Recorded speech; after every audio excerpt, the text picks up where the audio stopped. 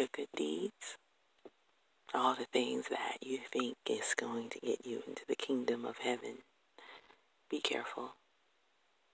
It's not your good deeds that's going to get you into the kingdom of heaven. It's not how nice you treat people. It's not how much you give. It's not how much you loan or give to people around you.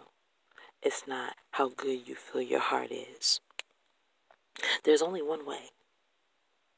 One. It spells it out even in Zechariah. There's only one way. That's why God spends his time and he'll say it.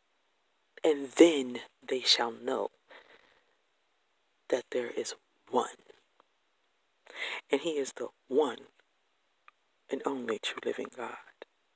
It is his testimony that we must believe.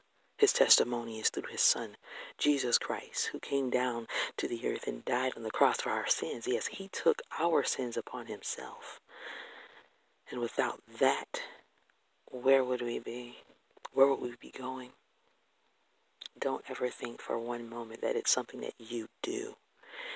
Every good deed and every good thing comes from God above.